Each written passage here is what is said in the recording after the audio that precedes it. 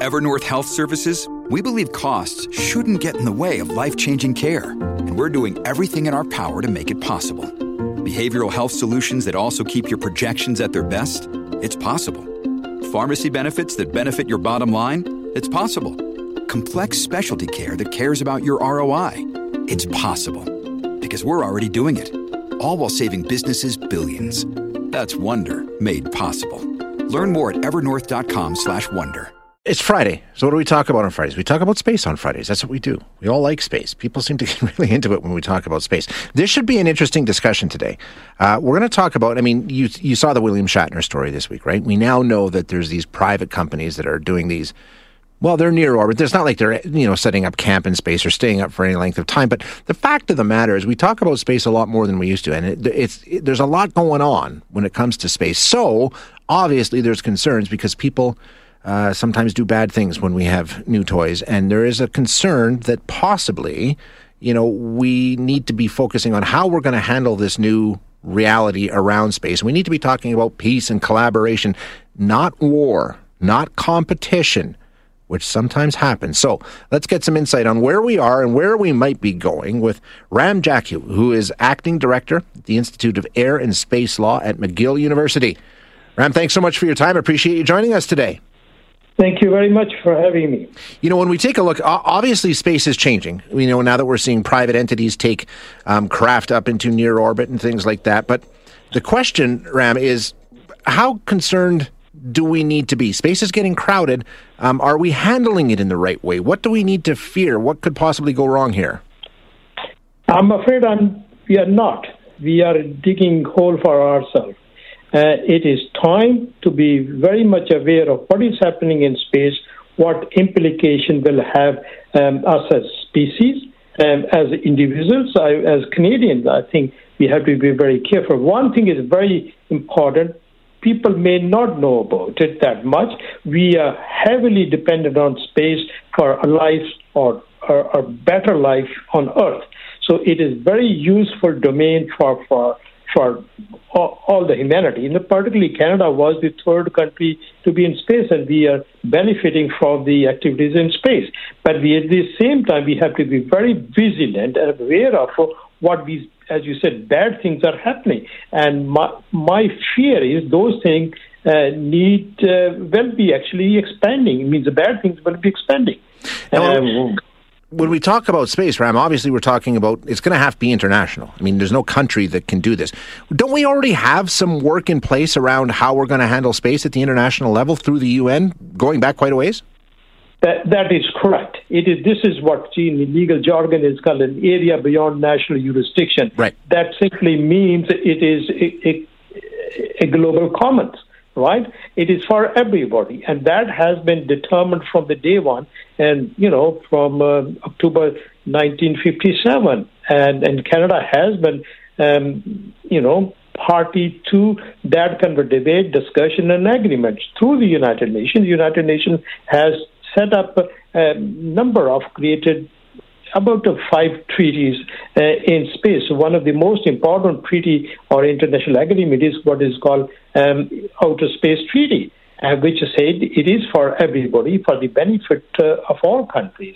And no country should be dominating or claiming everything in space. Are we adhering to that, or are we seeing some of those treaties and some of those agreements not being followed? Are you concerned about that? I think we have been, doing it for almost, 50 years or, 40 years or so. We have been very good. We mean something the humanity, and particularly, I would say, the major space powers, they have been very good. For the last about 10 years or so, things are going in the bad direction. I tell you two things which really concerns me, and it should concern everybody. One thing is the militarization and weaponization and preparation for war in space. That's a very serious development. The second is all the junk we are putting in space. Yeah.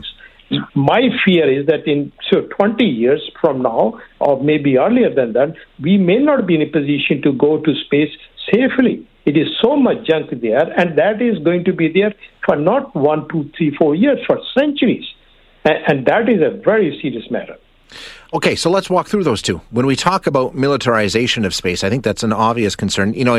Could we be on the brink of a space arms race? Could that be something where people or countries are amassing weapons in space? Yes, they have already started it. You may be saying the U.S. is going to declassify its weapons. They prepared for space. So if they are declassifying, that means they have already prepared, constructed, designed, built, and all kinds of things. So that's one thing. And the second thing is that Russia, United States, China, and India have already tested their weapons in space, killing the satellites in space. So they have already tested, perfected that, and naturally they are preparing for that. And top of that, you see that some countries are preparing the rules of engagement in space. And this is no secret. And they are preparing how to fight war. And then, recently United States has established a Space Force. They have now, Navy, Army, and Air Force, and now Space Force. The same thing has been done by Russia, yes, and France.